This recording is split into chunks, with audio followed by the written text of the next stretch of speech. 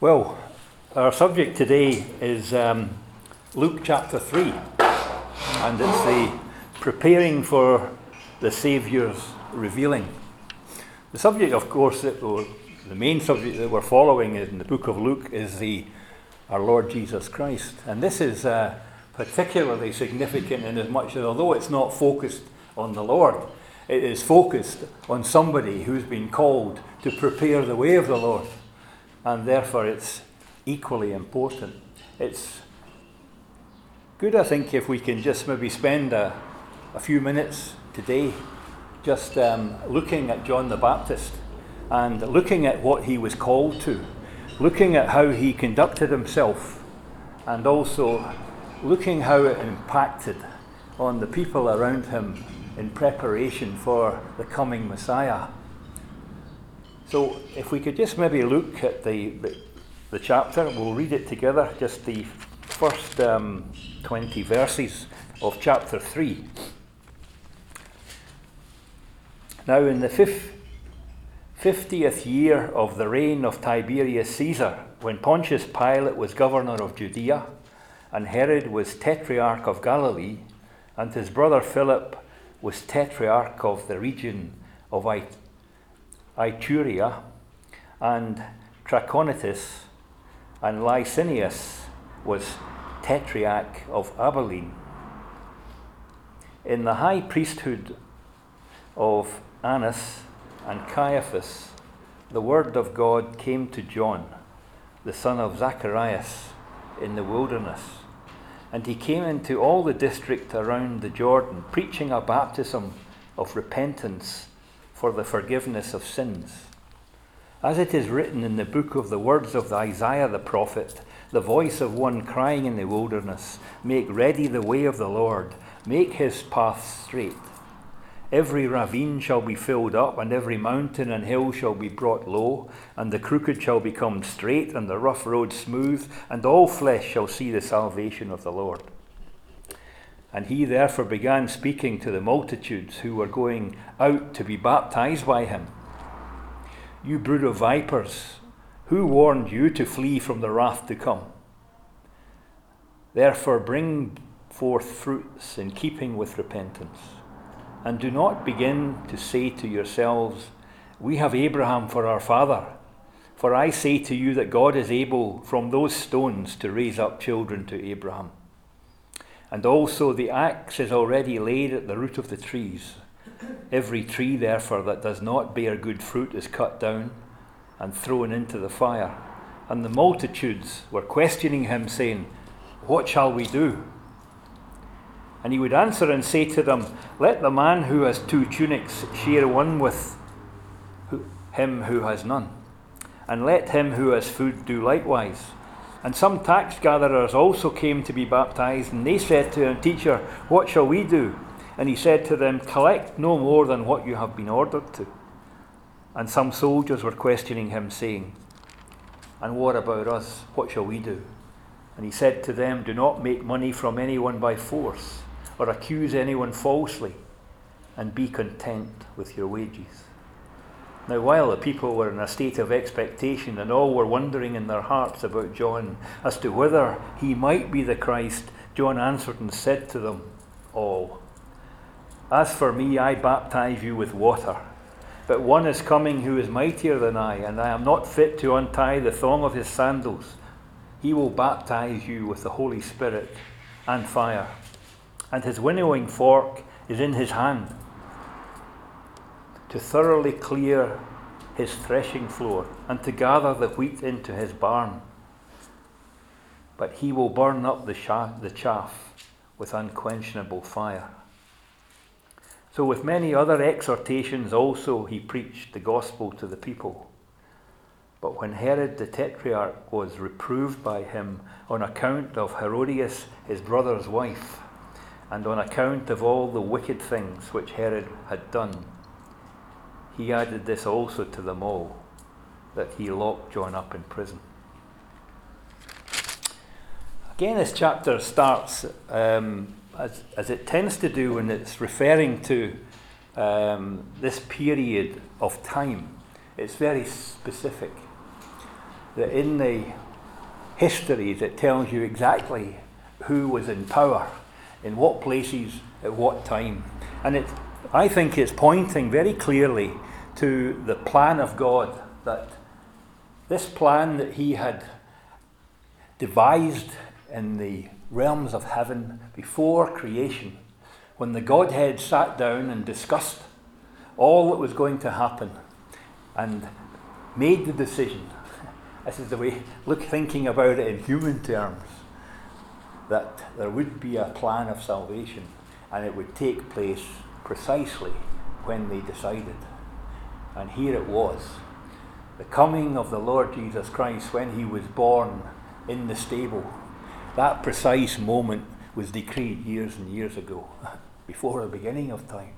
And here is the next step, if you like, that as the Lord Jesus was growing up and was learning obedience and was perfecting his role, his position in earth, ready for his duties that he was going to complete at the will of his Father, that there first of all had to be this man, John. He had a role to play, and he had been called. He is somebody who had a specific role. He's a very interesting character, John. The Lord refers to John in Luke 7, that he was somebody, of all the prophets, he was the most supreme, of man born of woman. So he wasn't obviously counting himself. The Lord Jesus was way above all that, way above all men. But of all men born of woman, John the Baptist was supreme.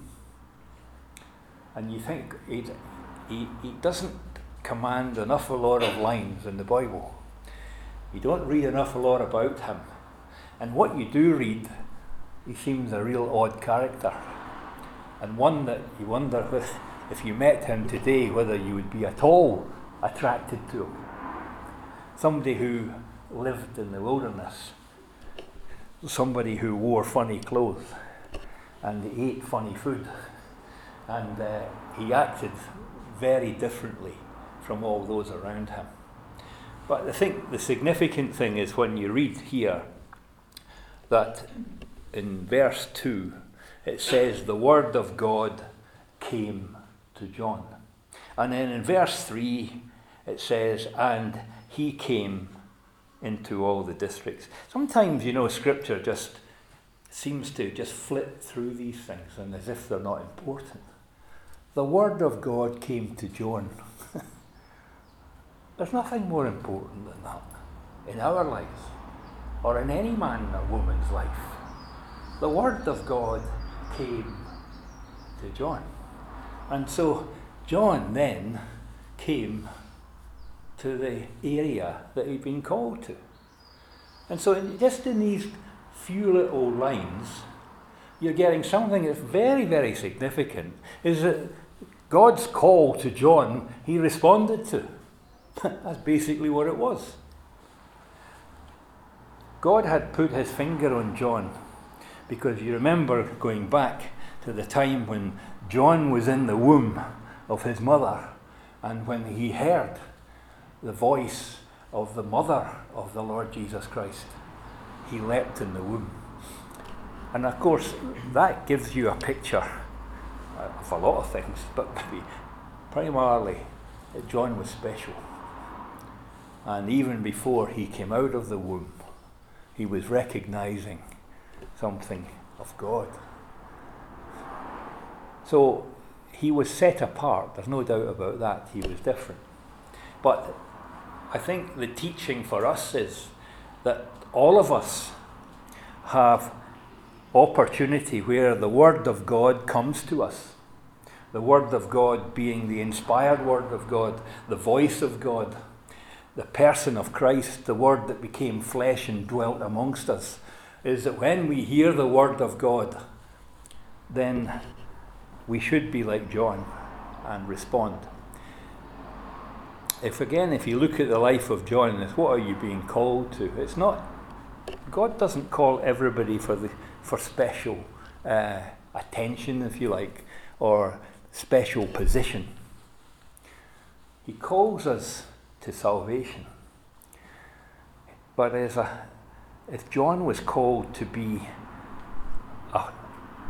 in a very privileged position of speaking about the coming of Christ, that's also something that we've been called to. And we don't need to act the way John did, because that was unique for that occasion. And it was unique for that time when the Lord Jesus Christ was here on earth. But it also, just to leave it with you, there's more in it for us, that whilst he was the most supreme of all the prophets, he was somebody who had a specific purpose in life, and so have we.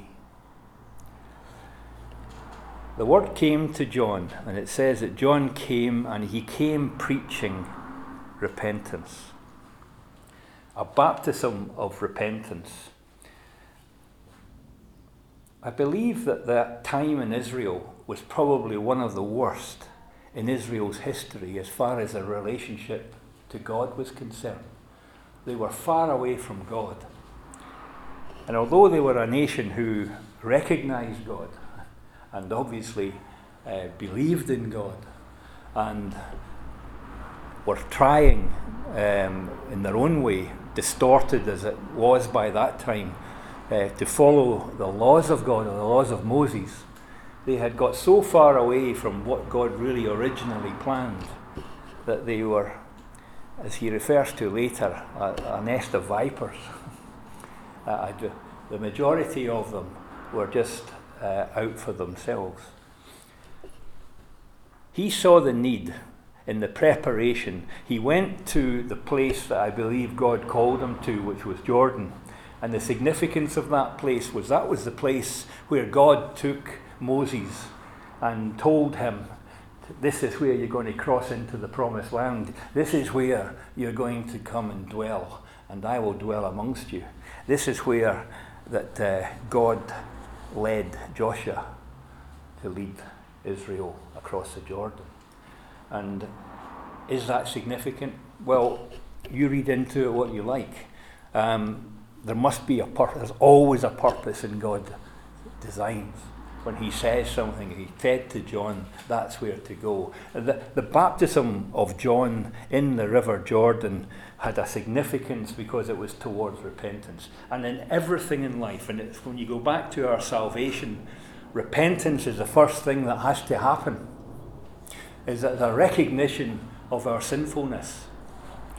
And in all our dealings with God, there has to be repentance before there is forgiveness. Otherwise, forgiveness can't happen. And we can con each other, of course, in what is genuine repentance, because that's from the heart. But what comes out of the heart has got to be seen in our actions. And of course, what he was calling them to do was, first of all, repent in your heart, and then get into the water of baptism, where you can show that to people who can't see your heart, that you're genuine, that you're prepared to do this before other people, which is symbolic, of course, but it tells people who can't see the heart. Of course, God can, but he knows the genuineness of it. And of course, we should never be forgetful of the ultimate judgment that applies to all. That you can con man, but you can't con God. So, John was suggesting, and in fact, and demanding that anybody who is genuine in their repentance to go and get washed in front of everybody. And now you're saying, go and change your life. Now that you are genuinely repentant, we should see the evidence of that. And of course, that is the same as what we are teaching in salvation, that the need for repentance, You need to see that you're a sinner. You need to see that you're filthy before God. You need to see that you've got no access to God. You have no future. You are dead. Repent.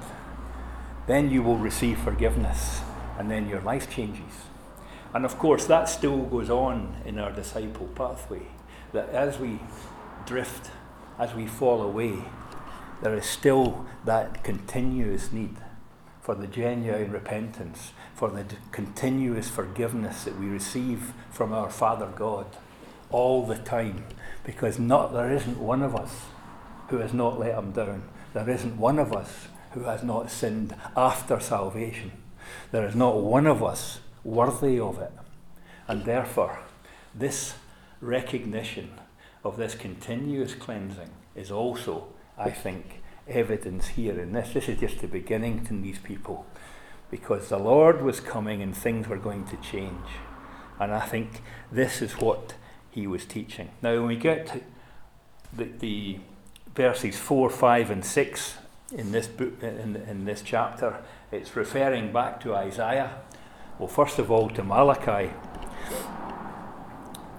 and then to Isaiah chapter 40, and it's quoting what was said then. It's always interesting when you read back on them, because of the difficulties between Hebrew and Greek, you don't actually get it spot on.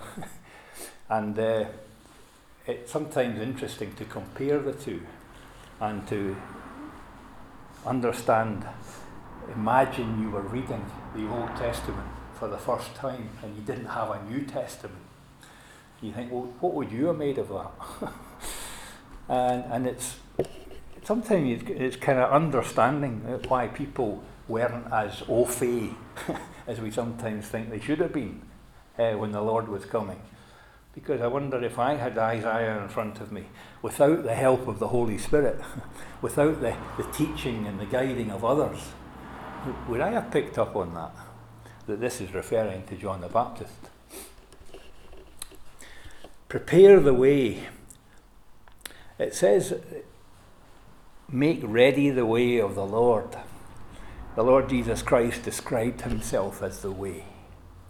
And he goes on to talk about that the way of the Lord, that every ravine shall be filled, or every valley shall be filled, every mountain shall be laid low.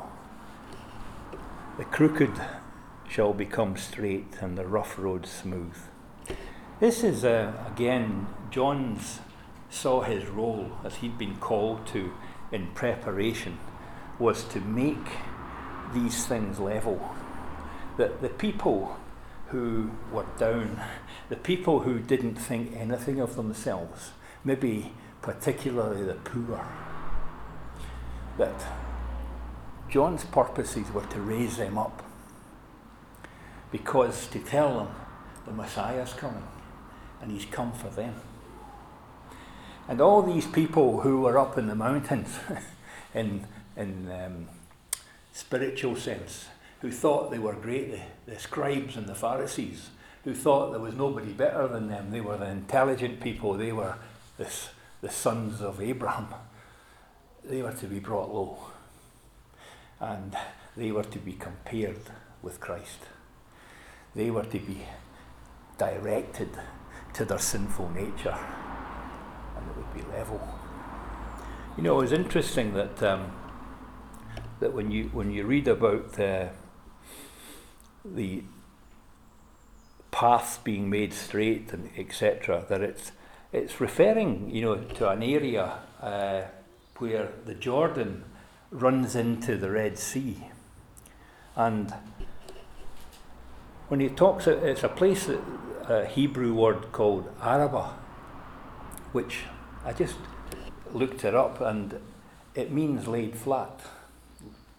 And when the waters, the Jordan apparently, I've never been there, meanders its way down through Israel and then comes to this area, the Arabah, which is just flat, and it runs unrestricted right down into the Red Sea, and that area is known as the Arabah. And we think that was the area where John was baptizing. at that point, he would have been able to look and say, like, the River Jordan here is unrestricted going into the Red Sea. This is what I'm doing. I'm making flat. I'm leveling the field here. That when the Lord Jesus Christ comes, he's going to treat everybody the same. There'll be no mountains. There'll be no valleys. Everybody will be the same. He's come to die for all, because we're all sinners. In verse 6, it says that all flesh, or all mankind, shall see the salvation of God. You read about in Isaiah, it talks about that the glory of God would be revealed. So the word salvation is used in the New Testament. The word glory is used in the Old Testament. And they both mean the same, because they're being used in the same context here. And of course, when you think about that a little bit, that in the Old Testament it's talking about God's glory is being revealed. At this precise moment in time, what is God's glory? It's God's salvation. And what is God's salvation? It's Christ. So it's referring to the same person. It's referring to the two things that are becoming one as we read them. And that the glory of God is our salvation. And it's something, again, that we should never lose sight of, that is so pertinent, and something that we should always try and understand because it's marvellous to think that God's glory is us. God's glory, I should say, is us as seen in Christ. Not our sinful self, but our salvation. And our salvation comes in Christ, comes through Christ, and that's God's glory. And so the two come together. And although it's two different words, and it looks as if it's like a wrong translation, it means the same thing. And it's important that we put these two things together. John referred to these people that were coming as a brood of vipers. You know, he must have been a remarkable guy to get away with that, because, you know, you think, how can you talk to people like that and get away with it? Because such was his power, though, and such was his attraction, that even although, as I described at the beginning of my talk, that he must have been the oddest of characters, he drew people. And I think, again, it's significant. It's not what you see. It's not the outward appearance. It's what was coming out of his mouth, which was the Word of God. And that was the attraction. And of course, that was the shadow of the great man Christ that was coming after him. Exactly the same. There was nothing about Christ that was attractive. There was nothing that would make people think, oh, that's a good image, I'll follow this man because he looks good. It was what came out of his mouth and what his actions were that attracted him. And that same was John. John, just a shadow, though, of Christ. But anyway, he refers to these people as vipers. And it shows you again the grace of God, because despite the fact that John knew, again, probably being led by the Spirit, he would know that these people, he would know some that weren't genuine. He would be seeing those, and he would know their lifestyle. And he was saying, "Who told you about the wrath to come?" This is what John was preaching. There was a day of judgment coming, and there are some people not going to survive that. And he's talking to Israel, of course, at that time. It's got reference to us later, but he's talking about them. And yet even the grace of God comes out and saying, well, even now, you brood of vipers, even now, if you're genuinely repentant, you can be saved, you'll be forgiven. But he was letting them know that he knew who they were, and he's letting them know also that it's their actions would prove whether they were genuine or not. And so these people were coming to him and they were asking him, what do we do? And that's a very good sign, of course, to begin with. It's not what will they do, which he tended to get from the scribes and the Pharisees, looking at what will this man do, or what will these people do? Or, I mean, we are okay, aren't we? We know the law. We follow the law. These people were saying it would appear genuine. What should I do? And he referred to that, and he dealt with it. He dealt with the specifics that were pertinent to these people that were asking, even the soldiers. He knew exactly how they lived their life, and that they couldn't be genuine in their repentance if they were going to carry on with their sinful actions. So there had to be evidence of the acceptance of genuine repentance and the belief that they had been genuinely forgiven, and therefore their life should change. And that's again the same with us. If you'd see somebody who claims to be a Christian, if you're in touch with and talking to somebody who claims to be a follower of Jesus and then acts right out of character that's nothing like Jesus, you've got to question, this is odd. Can this be true? Is this genuine repentance? Is this man or woman forgiven? Because from their actions, there doesn't seem to be any evidence of it. Obviously, there are things like that it's hard for us to judge. We can only judge on the outward appearance. The Lord knows the heart. John only baptized with water. Jesus, as John said, is coming, and he will baptize with the Holy Spirit and with fire. Interesting.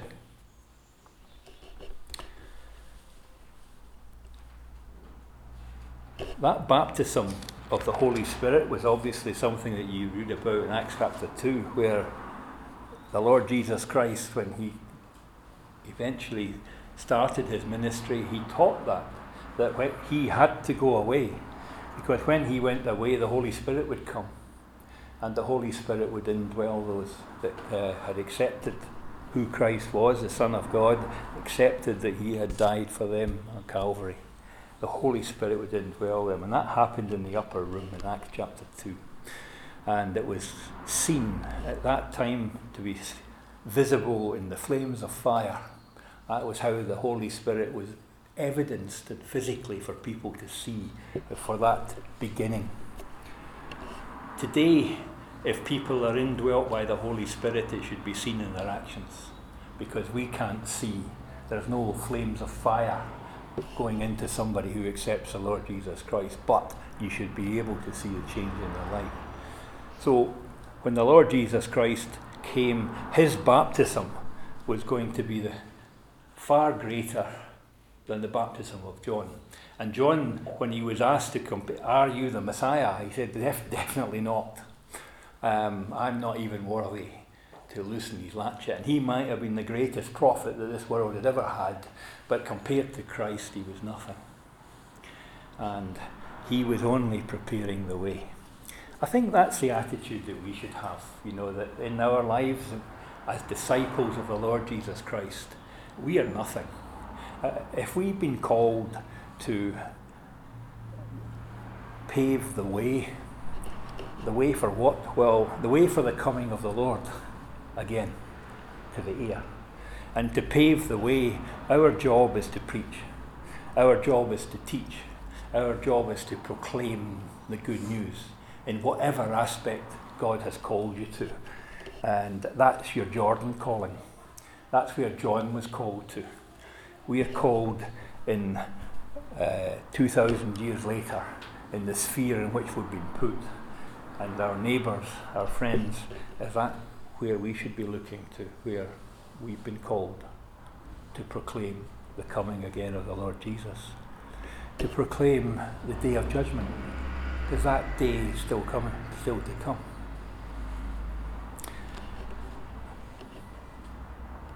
When the people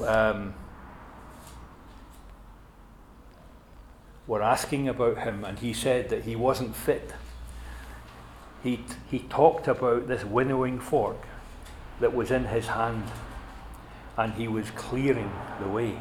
He used the picture of the threshing floor, gathering the wheat into his barn, and he'll burn up the chaff with unquenchable fire. That is something that sounds horrendous and is, and it's something we've got to take note of. It's easy, I know, for us sometimes to think, well, I'm saved, I'm born again, this doesn't apply to me. That's true as far as our sins are concerned, because the Lord bore them and he bore our punishment, and we're free from that. We still have to give an account. There's still a judgment day for us. We have to give an account for ourselves, not for our sin. We give an account for our discipleship, for what we have done for the Lord.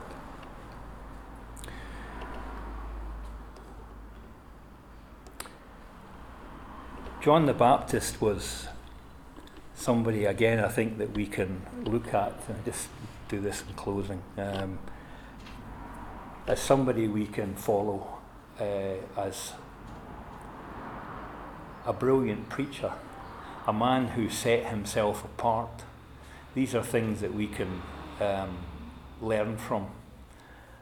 His earnestness, that it seems that he only had one purpose in life, and this was it. You don't read of anything else. He was very practical. He had no love of money, obviously. He just lived off the land. He just lived a very frugal life. And yet he had an appeal because he spoke of his knowledge of God.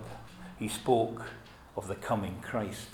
And that seemed to be all he purposed in saying, and that made him attractive. And of course, that's the same for any preacher. If you get a preacher standing up here talking about himself, you soon fall asleep. You certainly would if I was talking about myself. But the thing is, a preacher's job is to show forth Christ. And if people are going away from a preacher and all this, saying, oh, I like that antidote, I like that little story you told me, or that guy's pretty good, isn't he? He's pretty clever in the way he uses expressions, etc. That's a total waste of time.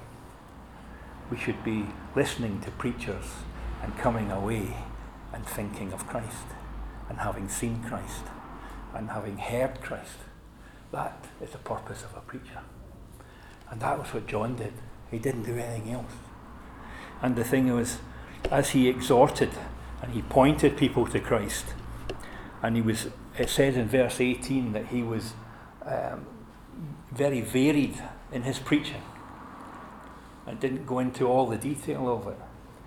But then at the end of this section, it tells you John's life came to a sudden end. It's God decided that his role had finished, and Herod took him and imprisoned him, and as you know, eventually beheaded him. And you think, what an outcome. But it seems to me to speak volumes of the position of the guy, that was his purpose, was to prepare the way of the Lord and then go to heaven. Then go to be with the Lord. There was no room for anything else in his life.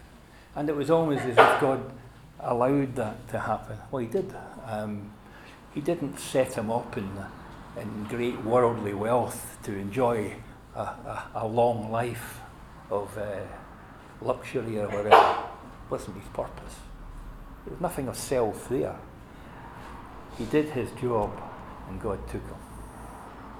And again, it was also pointing to the shadow of Christ, that his suffering, going into prison, his being wrongly accused by somebody who hated him and was a sinful man, was just pointing to Christ. So again, the whole life, the tenor of his preaching, his exhortation, and then his sudden demise was all pointing towards Christ.